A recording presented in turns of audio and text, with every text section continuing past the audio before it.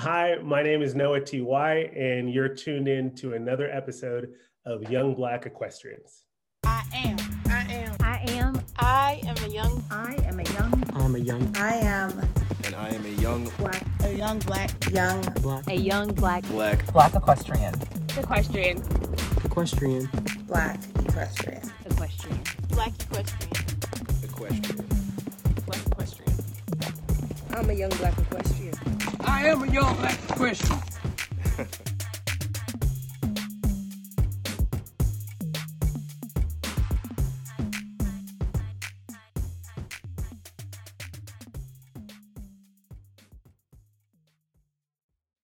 Hey, everybody, and welcome back to another episode of Young Black Equestrians with your hosts, Abriana Johnson and Caitlin Gooch.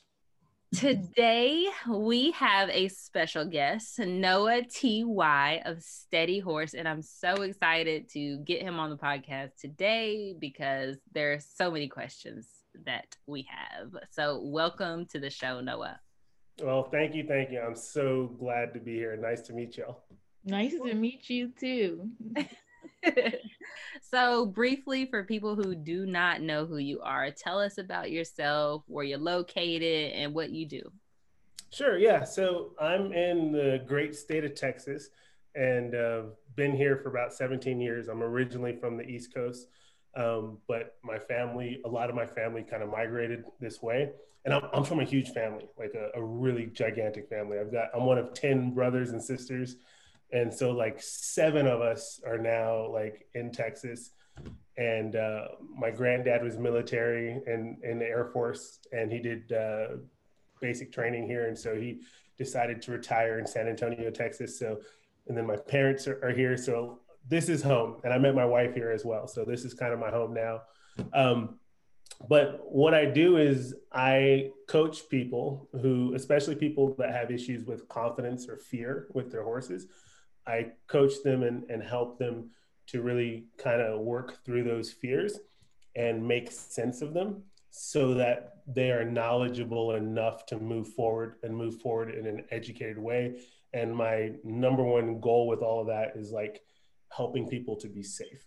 And that's kind of why I do what I do, because I see so many people that have accidents with their horses that are just like totally avoidable. Like most horse accidents can be avoided.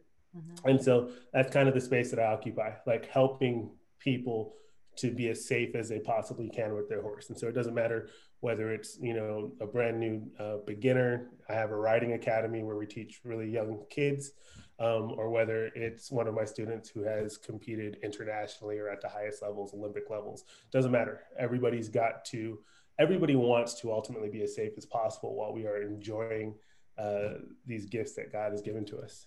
Mm-hmm. Love it. Safety is number one. Yes. I was like, that's right up Caitlin's alley. So how did you get into horses in the first place? I know you said that, your family's in Texas now, but how did you guys get into horses? Or are you the only one in your family into horses? So I have a sister that's really into horses, and my mom is really into horses as well. And so I got my passion from my mom. I started riding when I was 7.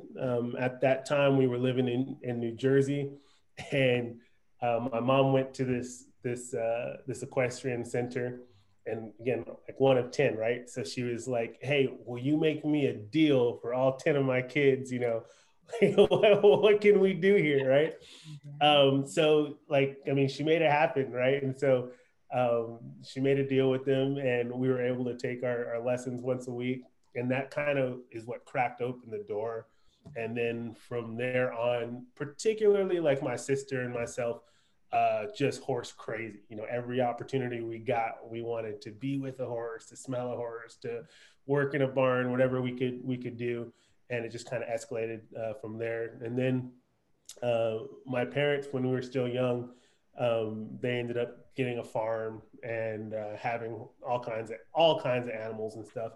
And so it just kind of perpetuated from there. But yeah, I was 7 years old when I got on my first horse, and like for a lesson by myself, other than like pony rides at like a fair or something. Mm-hmm. And everybody always, oh man, you got great balance, you're so good with them. But I never had any fear. I was one of those kids who was just fearless. And it's interesting though, I got thrown from like really high dollar lesson horses when I was 7 years old. I got thrown twice. And hindsight's 2020, but like becoming an adult, I looked back at that and I'm like, whoa, like, there's no way I would put any of like the kids in like, there's no way they're climbing on a horse where something like that would happen. Right. But I learned something back then. I was fine. When you're young, you bounce. You shake it off, and you suck it up, and you go on, right? And that was the thing. You get back on your horse, type thing. Mm-hmm. But I learned something. I learned a bad habit back then. That falling, that getting hurt, that was just a part, right, of horseback riding. Like that was a part of being an equestrian. And my views over the years kind of shifted where I'm like, no, that should not be the norm. That shouldn't be the expectation. Mm-hmm. Yeah, I agree with that. Yeah. And I don't know the situation around the falling, but kind of the behaviors leading up to it, whether it be human or horse, if you start getting into that habit, it's like, no, this has to be enjoyable for both of us. Right. You can be breaking limbs and having bruises every time you ride. Right. Nobody has time for that. Nobody has time for that. So what is one of the biggest challenges you faced with horses, and what did you learn from that? So I would say the biggest challenge for me was learning how to be safe. My mom got into a really bad wreck with a horse, and she had a horse that had gotten sick and passed away, and so she was looking for a new horse, and I was helping her at that point to try and find a horse. And I was a teenager at that time. I think I was like maybe 18, somewhere around there, and I really pushed her towards a particular horse, and his name was Justice. He was an ex-police horse, retired from that business, and he was supposed to be like, I'm like, this is a good horse for you, Mom. Like, this will be the horse. And so she gets the horse home, and she's riding on the ranch, and she's going on a trail ride, and like this seasoned police horse, like a branch kind of cracked in the brush or something. And he just freaked out. Like he took off. And she was saying like the harder she tried to like stop him, like there was no stopping him. There was no one rein disengagement. There was none of that. Like he just had it in his mind. He was clamped down on that bit and he was just running, hightailing it. Like nothing was stopping him. So then like they came to a top of a hill, and this is common. A lot of horses, when they run up onto the top of the hill, they'll buck out and kick. And that's what he did. She was just trying to hold on, and he ended up throwing her. And so she came like over the top of him, and then he trampled her too. So, I mean, it was a really bad accident. So she nearly had to have her leg amputated. It was that bad. But like, thank God, like she made pretty much a full recovery. Mm-hmm. But the one thing that really took a hit, the thing that took a hit was her confidence. Like she had a lot of fear. And so once she finally got to the point where she was cleared to ride again, she was having a lot of trouble emotionally and mentally, like, diving back in and handling those fears, because they were very real fears for her.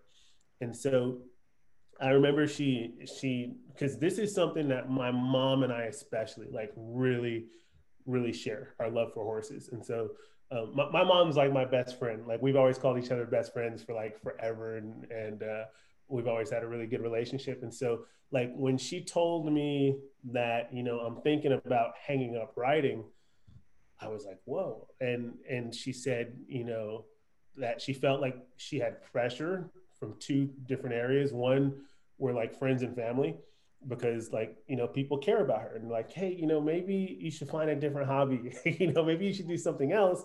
Yeah. But like horse people, right? Like it's not just a hobby, it's a passion. It's something that like, I mean, non-horse people don't understand it when you talk about this, that rush and that feeling and that connection. And just when you take in the smell, like all of that stuff, people are like, what?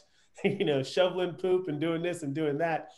And so for her, like she was getting the pressure from the outside of people saying, you're getting older. Horses are dangerous. We want to set you up to be, to do well. And then she felt guilty too, because like when you have an accident like that, it doesn't only affect you, but it affects like you and your family and the people around you and all of that as well. Your finances, like there's a lot that happens.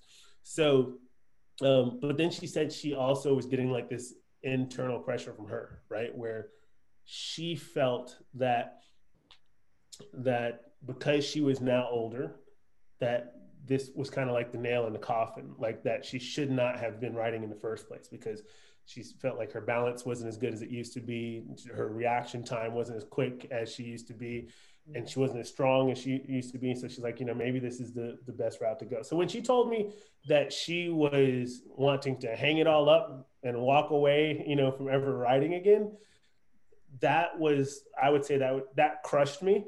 But that was one of my biggest challenges, because I'm like, there's got to be a better way, right? There's got to be a way to approach things where it's not, rough and tough and having to be super strong and yank on horses and all that kind of rough and tough stuff. Like there's got to be a way where you can continue to do what you enjoy and love without having to put yourself in harm's way. And so it was really at that point that I kind of dug in and decided like, no, like I'm going to scrounge up all the money I've got, every resource, every connection, every person. I'm going to try to reach out to everybody I knew. And like back then, there weren't like social networks like we have now. We weren't as connected as we are now. So, I mean, it was a lot of creative work to find people, literally all over the world and be like, hey, will you teach me? Can I work with you? I'll work for you. I'll do this. I'll do that.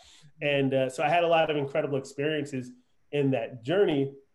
But what I learned in that journey is, there's so many ways to skin a cat. There's so many different ways that people work with their horses. But what I noticed is with all the different experiences that I had, and some of them were just incredible and they informed the way that I work with horses now. Some of them were terrible, where I worked for people who were, abusive to the horses, didn't take care of them. I mean, really, really bad stuff. But the ways where people had more respect and love and genuine care for the horses, those were the horses that ultimately made like the safer, more steady horses. And so I learned that, and it was a tough thing for me to learn, because I always was taught, especially like, growing up in like cowboy culture and things like, the harder you ride them, the faster, the more wet saddle blankets you put on them, like that's what made a good broke solid horse and all that kind of stuff.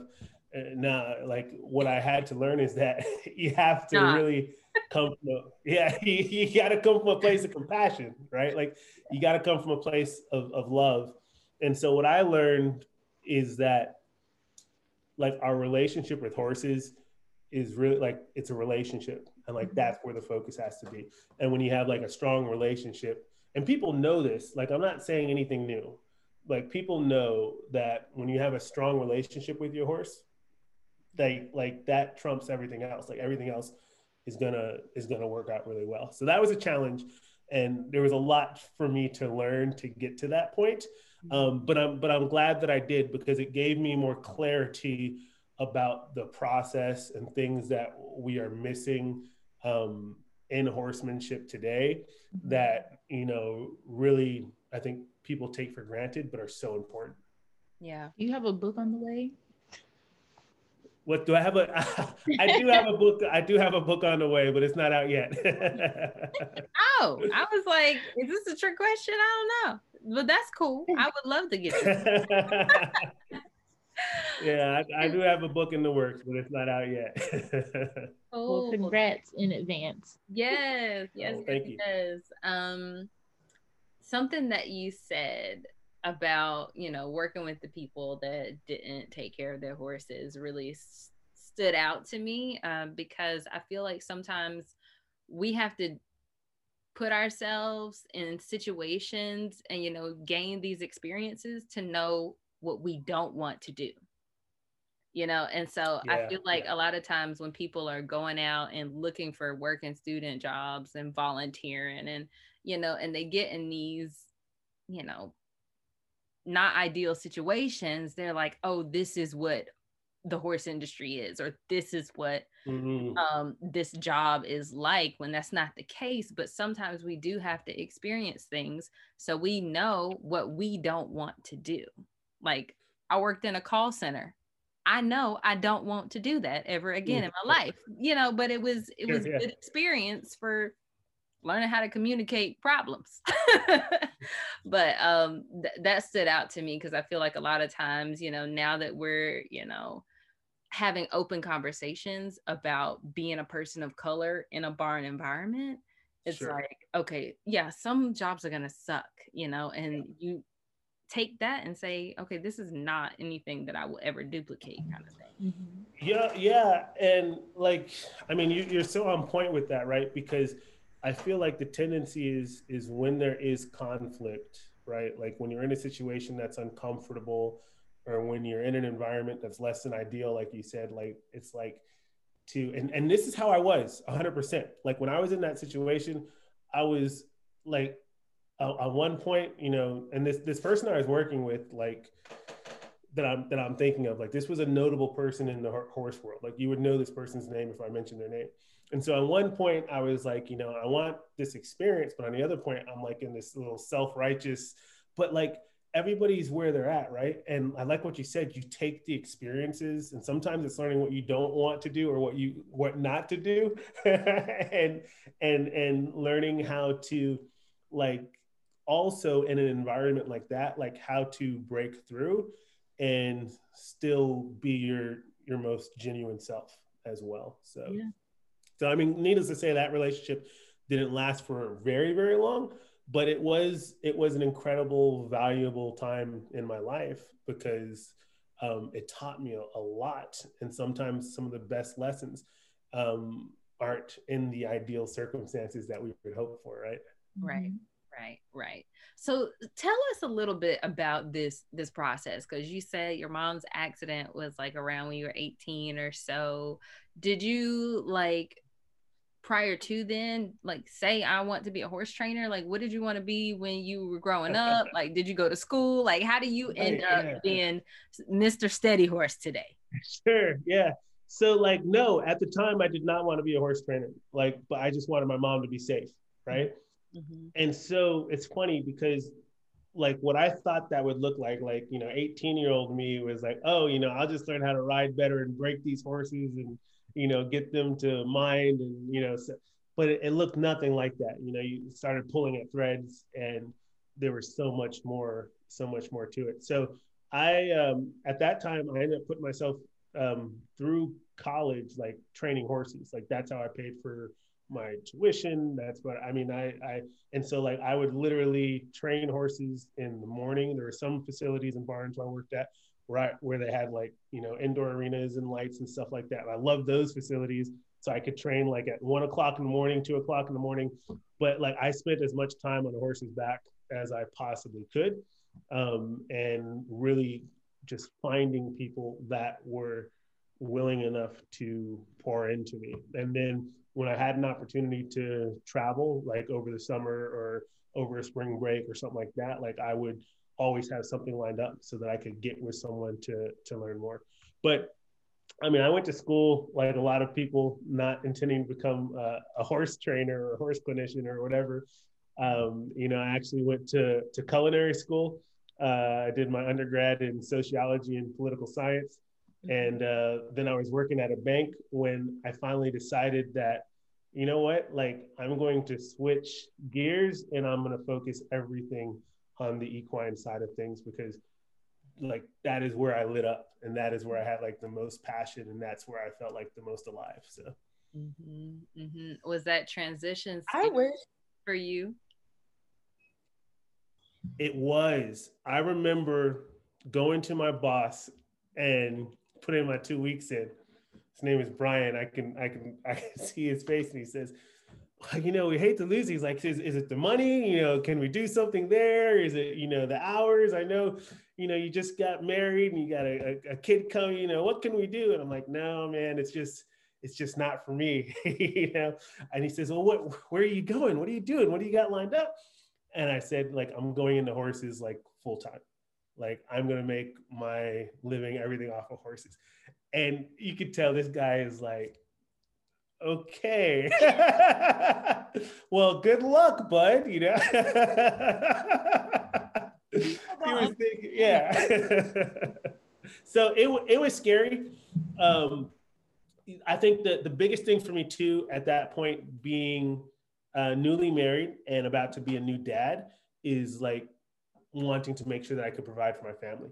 And so, like, when you're providing, and this is any entrepreneur, right? Like, when you are basically, and at that point, I was going to be the sole breadwinner. Like, when you are in that position, like, there's a lot of stress, right? Like, a lot of anxiety. You want to make sure that you can deliver, that you can perform, that you can provide for your family, not let them down. So it was stressful, but it also caused me to like work so hard. I have worked with and trained so many horses. I mean, so many horses. I've started, and this is just horses I've started, not problem horses. I've started personally myself over 500 horses. And like, that's me, like, not ranch hands or any helps or anything like that. I've worked with a lot of people one-on-one.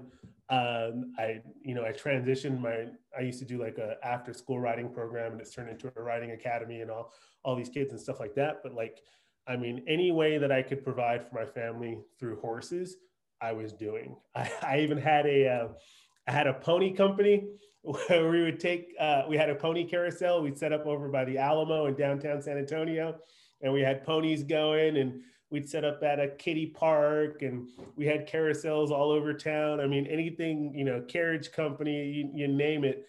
But that was my commitment to myself, that I was going to always do what I loved, which was the equestrian side, for sure. So it wasn't easy. There was a lot of anxiety. And there were times, I'm very grateful to my wife, because there are a lot of times where we did without, in order to maintain like the sanity and the health of the lifestyle that we wanted to live. So. Wow. So many different career paths when it comes to horses, and people don't even understand, like, there's so many different ways you could go. And a lot of us don't even start out, in the horse industry. It's like we work these 9-to-5 jobs, and they were like, okay, I'm definitely not doing this anymore. Take me where the horses are. Yeah. I was about to say, Caitlin has a degree in sociology too. Oh, wow. And I work with kids at a daycare and at a boys and girls club. And when it's like the summertime, I cannot handle it, because I'm like, I should be outside with people. Yeah, I get not that. indoors. Absolutely. Yeah. Absolutely. Yeah. And you mentioned like all the different industries there are. It's crazy. It is nuts. Like how many different industries there are. And like, I'm always still just learning about new and different industries.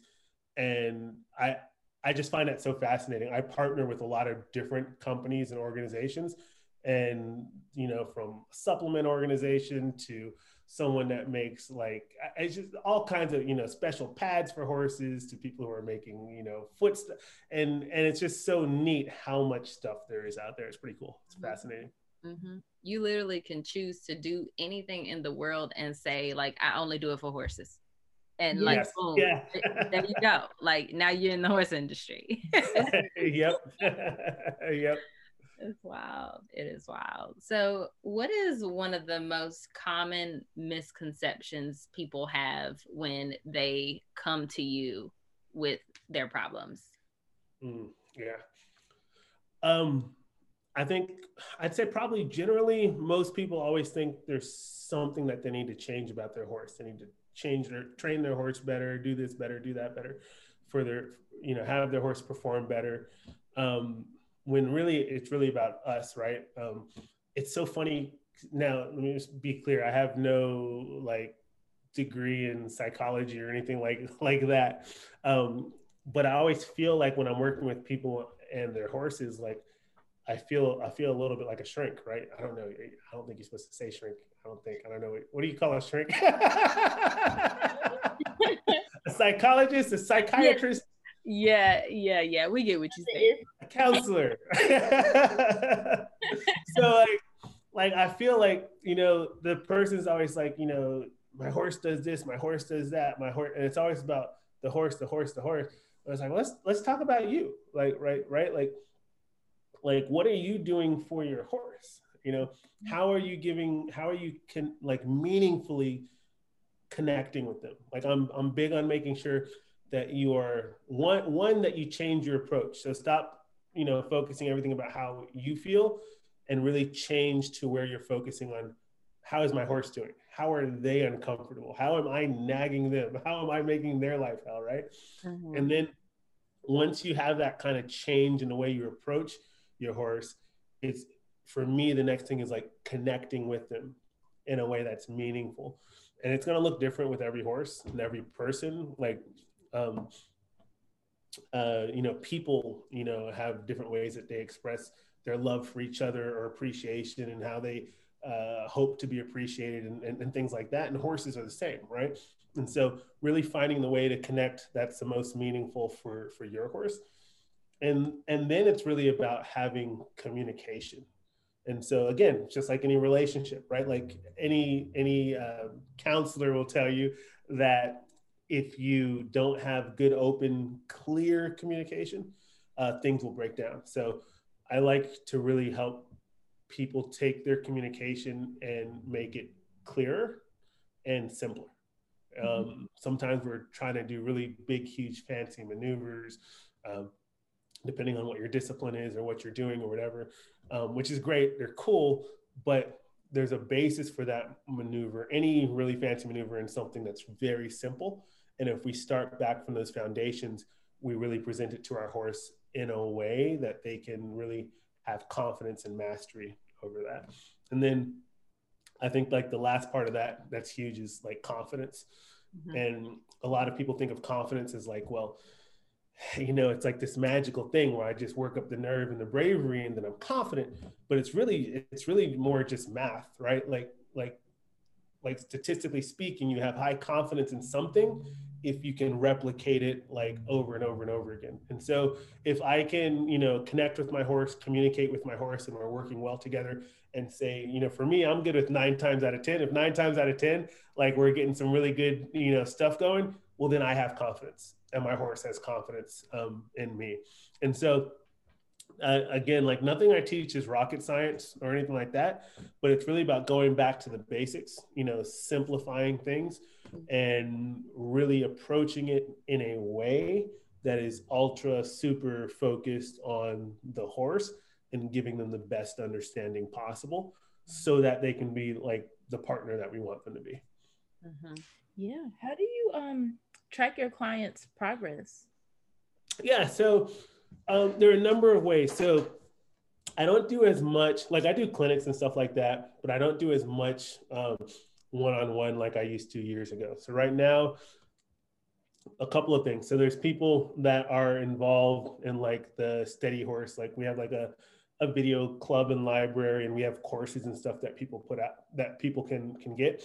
But where I have the most fun is where I am able to work with people one-on-one. And so now, especially since COVID, we were doing this before COVID, but especially now since COVID, people are more comfortable with a Zoom call, FaceTime. And so we have a coaching program.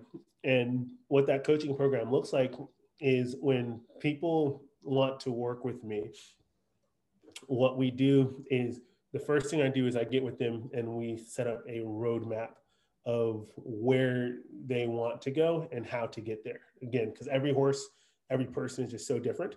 So, we talk about like how many times can you realistically, like, are you able to work with your horse? Do you have just 5 minutes? You have 20, you have 30 minutes, whatever it is, we'll figure out like a way that it's going to work for you.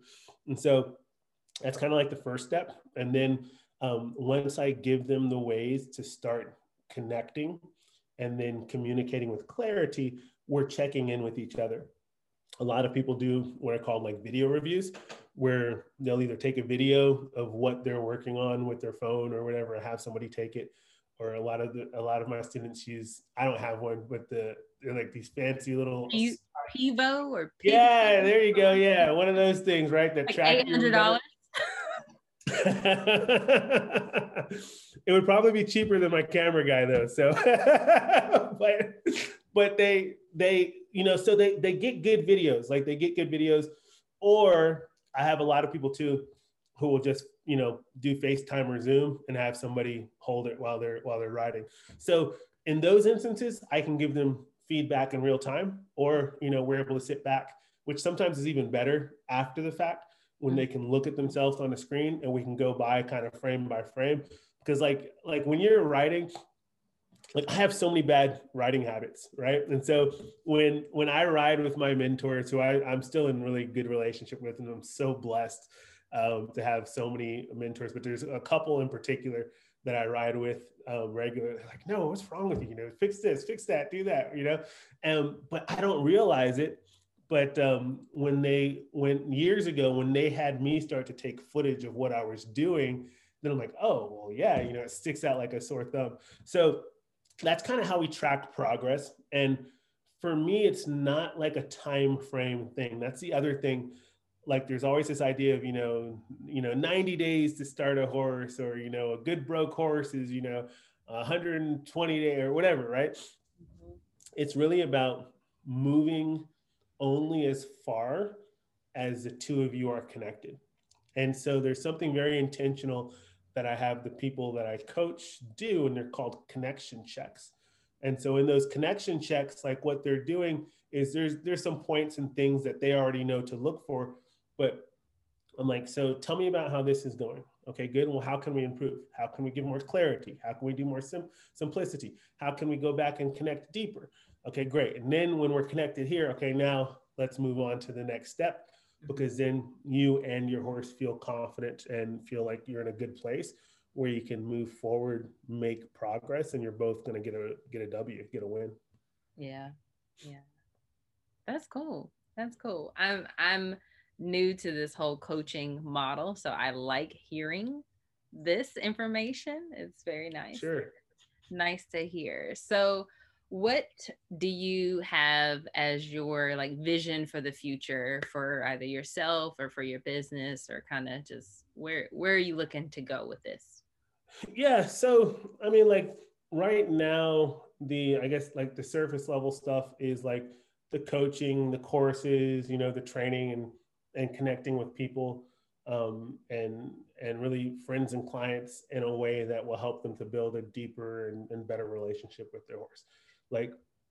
I really want people to know that you don't have to put yourself in peril. You don't have to get hurt. It doesn't have to be like you're rolling the dice every time you climb on a horse. It just doesn't, right? So that's one part of it, but also that there's a way to do it where you are, I call it leading your horse with love, where you are really, my goal with any horse that I work with is by the time I'm done working with somebody's horse, I want that horse to be more in love with me than they are with their owner. And so I tell them because you're competing with the other horses, the barn manager, whatever you got, you're competing with all of that. And so you got to make sure that you get in there and that you connect with them in a way that's meaningful. So helping people to build those relationships and learn that perspective, how to lead with love, is huge. Really, really important to me. But on an even deeper level, for me, it's just about getting people in the habit of taking a hard look at their relationships, not just their horse relationship, but any relationship, because relationships are the foundation, I believe, for everything. I'm also the pastor of a church. And so in my church, I'm always preaching, as I think pastors should, love, right? God is love, and about how love transcends a lot of time, I'm getting a little deep here, but a lot of times law and rules and what everybody thinks is supposed to be the law of the land. And people don't like to hear that. People like the structure and order, and love is kind of chaotic, and it makes you when you're really like leading with love, it makes you do things or look at things in a different way, and it forces you to reevaluate relationships. So I might be teaching you something about your horse or how to be more kind or loving or seeing things from their perspective. But I'm also hoping that when you see the dark-skinned man down the road that's just, doing his job, cutting the grass or whatever, that you're not automatically in a place of fear. But maybe because you've exercised some love and have looked at your horse in a different way and have approached things in a different way, that maybe you're not looking at them in that way because you have more confidence in that relationship and what that could look like instead of drawing conclusions. And so, like, when you talk about race, it's obvious, right? But when you talk about horse, like it's no different. And it's not a black, white thing or brown or whatever thing, right? Like, it's like we all have to do better in our relationships and be very intentional, right? And really, lead with love. And so for me, like on a deeper level, like that is my hope with what I do, that people learn to love better. Mm-hmm. Mm-hmm. Yeah. What you said made me think of, what is it people say? Like, ride the horse you have today, not the horse you had last week, not the horse that you want to have, ride the horse you have today. So it's the same thing with people, like, instead of making these assumptions and things like that, like do with that one person right then, do you have the evidence to come to conclusions about them? Probably not. Right. Yeah. You got to interact with the person, with the horse, with, what you have that day. So Absolutely. If you had a word of advice for the aspiring equestrians out there, what is something that you would tell them? You've given a lot of good information, but if they had, just came to you and said, what do I do to get where you are? What would you say? Sure. Well, one, I am always the first person to say, one, I've just been really, really blessed. Like, I give all glory to God for the opportunities and things that he's presented in my life. So I recognize that. Like, I've been really, really, really, really blessed. But on top of that too, is I think recognizing the power of who God makes us, right? And especially too, like, because this is young Black equestrians, because in our society, being a young Black man or young Black woman, or in my case, a young Black man, but a young person of color, like in society, you're like bottom of the barrel, right?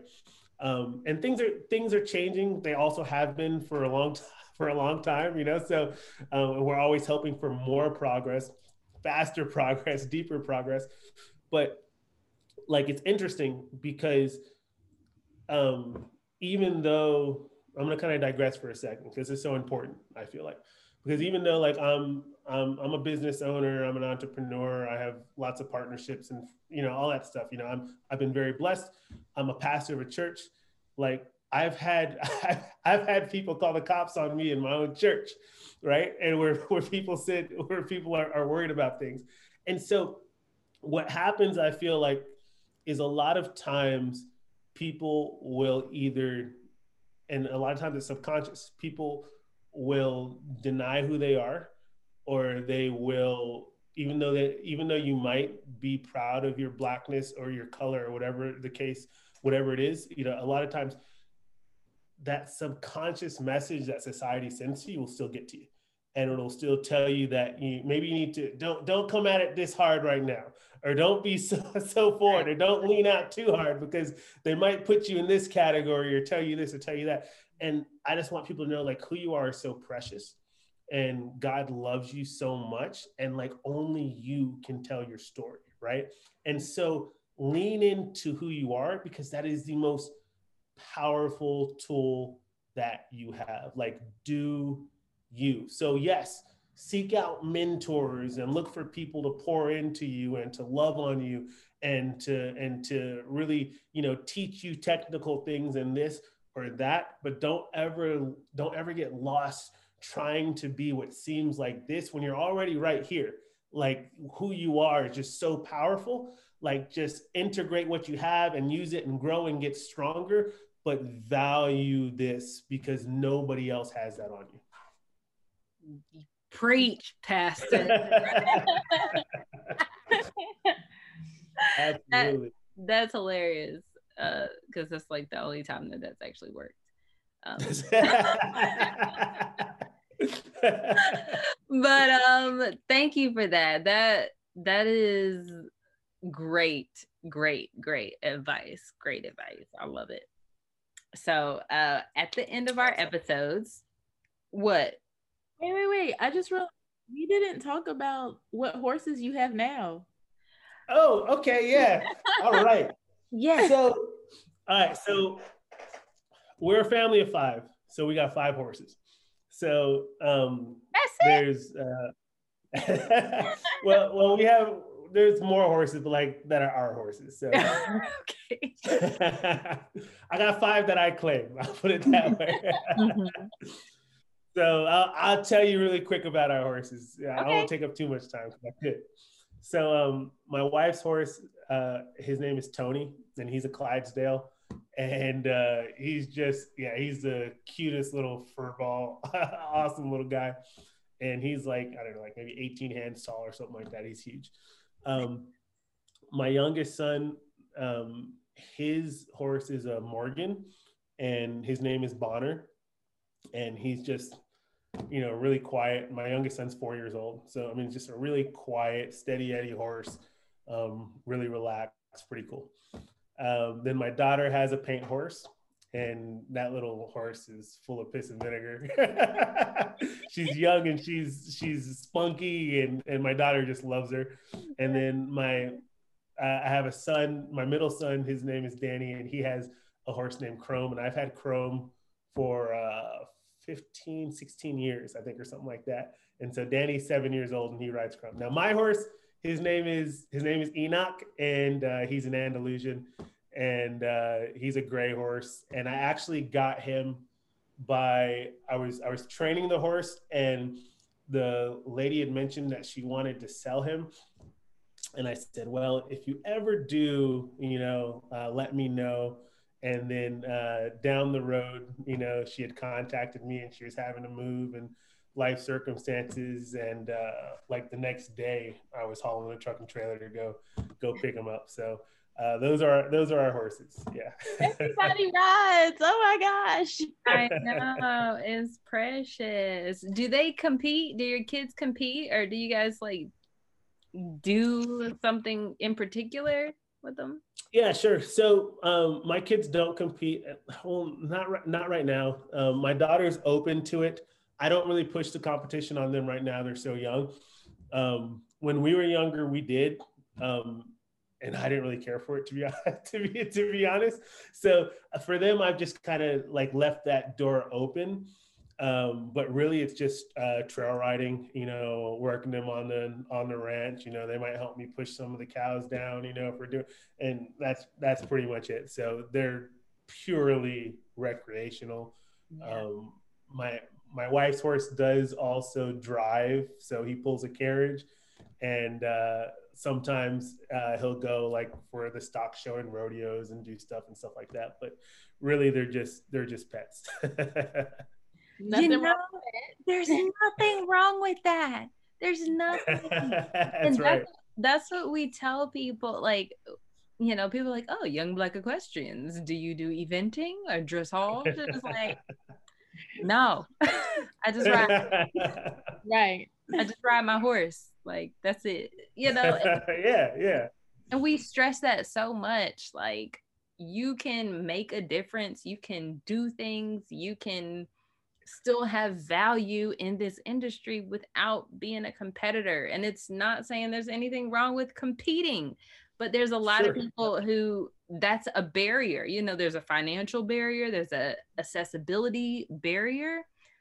We talk about the fact that you have value despite those barriers. It doesn't matter which side you're on, you're still valuable as a horse person. So I feel like that's one of the resounding messages with our podcast. Like, you don't have to do all that to be great.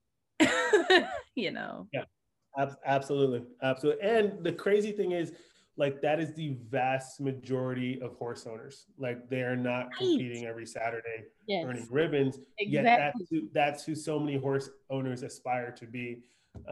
When most people, you know, it's like, hey, let's just go chill and ride, you know. Yeah, and there's so many competitors who cannot do that. Their horses cannot go chill and ride. They like have screws loose in their little tackle box of a brain, and like they can't. So it's just like, you know, you just pick where you wanna stay. But I like to just go walk through the woods. Like that's my jam. Absolutely. Okay, so now we're gonna get into the Derby round. And so the Derby round is just quick questions. You choose one or the other. First thing that comes to mind, okay? Okay. All right, so here we go. English or Western? Western. Solids or spots? Solids. Bays or grays? Grays. Brown tack or black tack? Brown. Sponge or curry brush? Curry brush. No, curry brush. Shop. Hold on. There's different kinds of curry brushes. I want to make sure we're on the same curry brush. Okay. Because whether you're Western or English, you might call that curry brush something different. So what's a curry brush? It's like the brush you put on your hand and it's got the spikes on it. The little yeah, nubs. curry brush. There we go. Okay. Where are we? Okay, shod or barefoot? So I can't just do a one answer. It depends. I know. I try to keep them barefoot as much as I can. And I know that I admire it. There's a huge barefoot movement, which is awesome. And I think that, but there are, and so many people disagree with me, but there are some horses who benefit in certain circumstances with having the support. It doesn't necessarily mean a metal shoe, but there are things that you can do structurally. So, okay. So that's my kind of. Okay, that's fine. Long answer, long. That's cool. Bumper pull or gooseneck? Gooseneck. Rope halter or nylon halter? Rope halter. Wood fence or electric fence? Wood. What is your favorite piece of barn equipment? Wow. I'm gonna plug myself. My steady stick. Okay, we'll drop a link to that in the show notes. That's my favorite piece of equipment. It has to be. Yeah. Okay. Next question. What is your favorite piece of tack? Probably the rope halter. Okay. Yeah. When was the last time you fell off?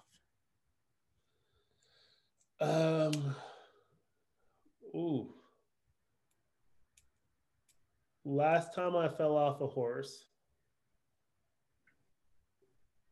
was maybe 7 years ago.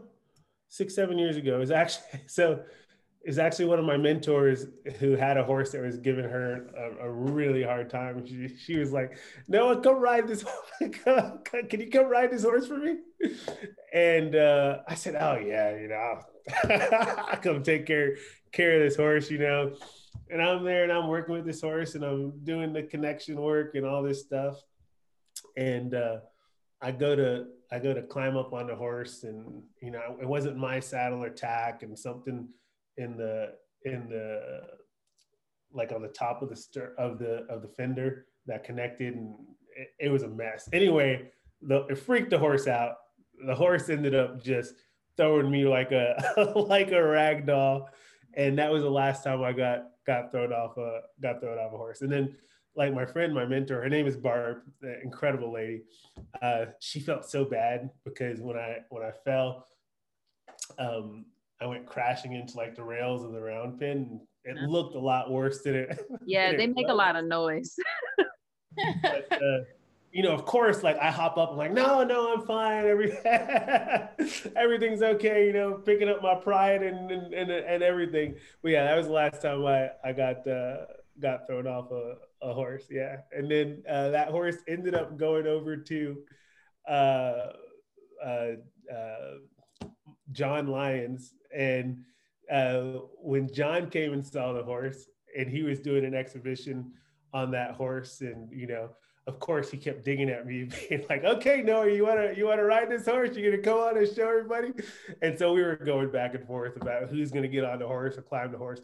Well, he was a rank little horse, but he actually ended up coming out okay. We kept working with him and getting him just more quiet and relaxed. There was one of these horses that came from a traumatic experience and needed, a lot more time and work and effort and overcoming some of those things to get him better. But just like in every other accident that most people have, it was like my fault. Like I should have checked the tack. It wasn't my saddle. I should have, made sure, because I put him in a bad situation, and it could have been a lot worse than it was. So that's good. Glad you're okay. And the last question is, if money was no object, what is one horse-related purchase you would make? I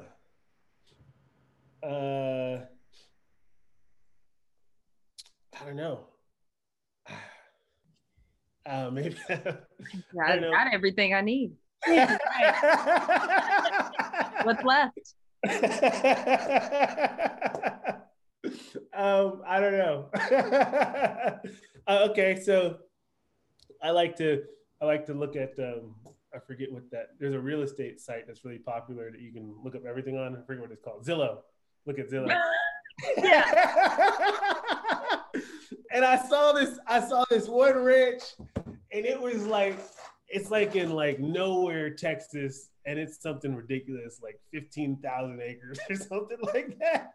And it had like an airstrip and a helicopter pad and 2-story barn. So yeah, that would be it. That's a horse. I'd buy that and then figure out the taxes later, I guess. Texas is huge. It is. Like I didn't even know that like you could have like 15,000 acres. Like it was ridiculous. Yes. I know someone who's like, yeah, I just got 4,000 acres, and I'm like in one spot, like one circle. Right. One. He's like, yeah, it's just, just one property. They don't do that around here. They don't do that around here. There's not enough left. Sure. But yeah, well, thank you so much for coming on y'all. Our show. This was great. Well, I'm just so glad that you guys had me. I'm super I've had a chance to listen to a couple of y'all's podcasts, and man, y'all do an incredible job, and you have some really cool guests on there. So I'm excited because I have a lot of good driving listening to do. So it's cool being able to connect within our community with other people by hearing their stories, and you guys do a good job at bringing those stories out. So thank you all for having me. Thank you so much. I really appreciate it. Thank you for tuning in to another episode of Young Black Equestrians. Head over to our Facebook or Instagram pages and let us know what you thought about that episode. Leave us a review on Apple Podcasts and have the opportunity to be featured in our next episode.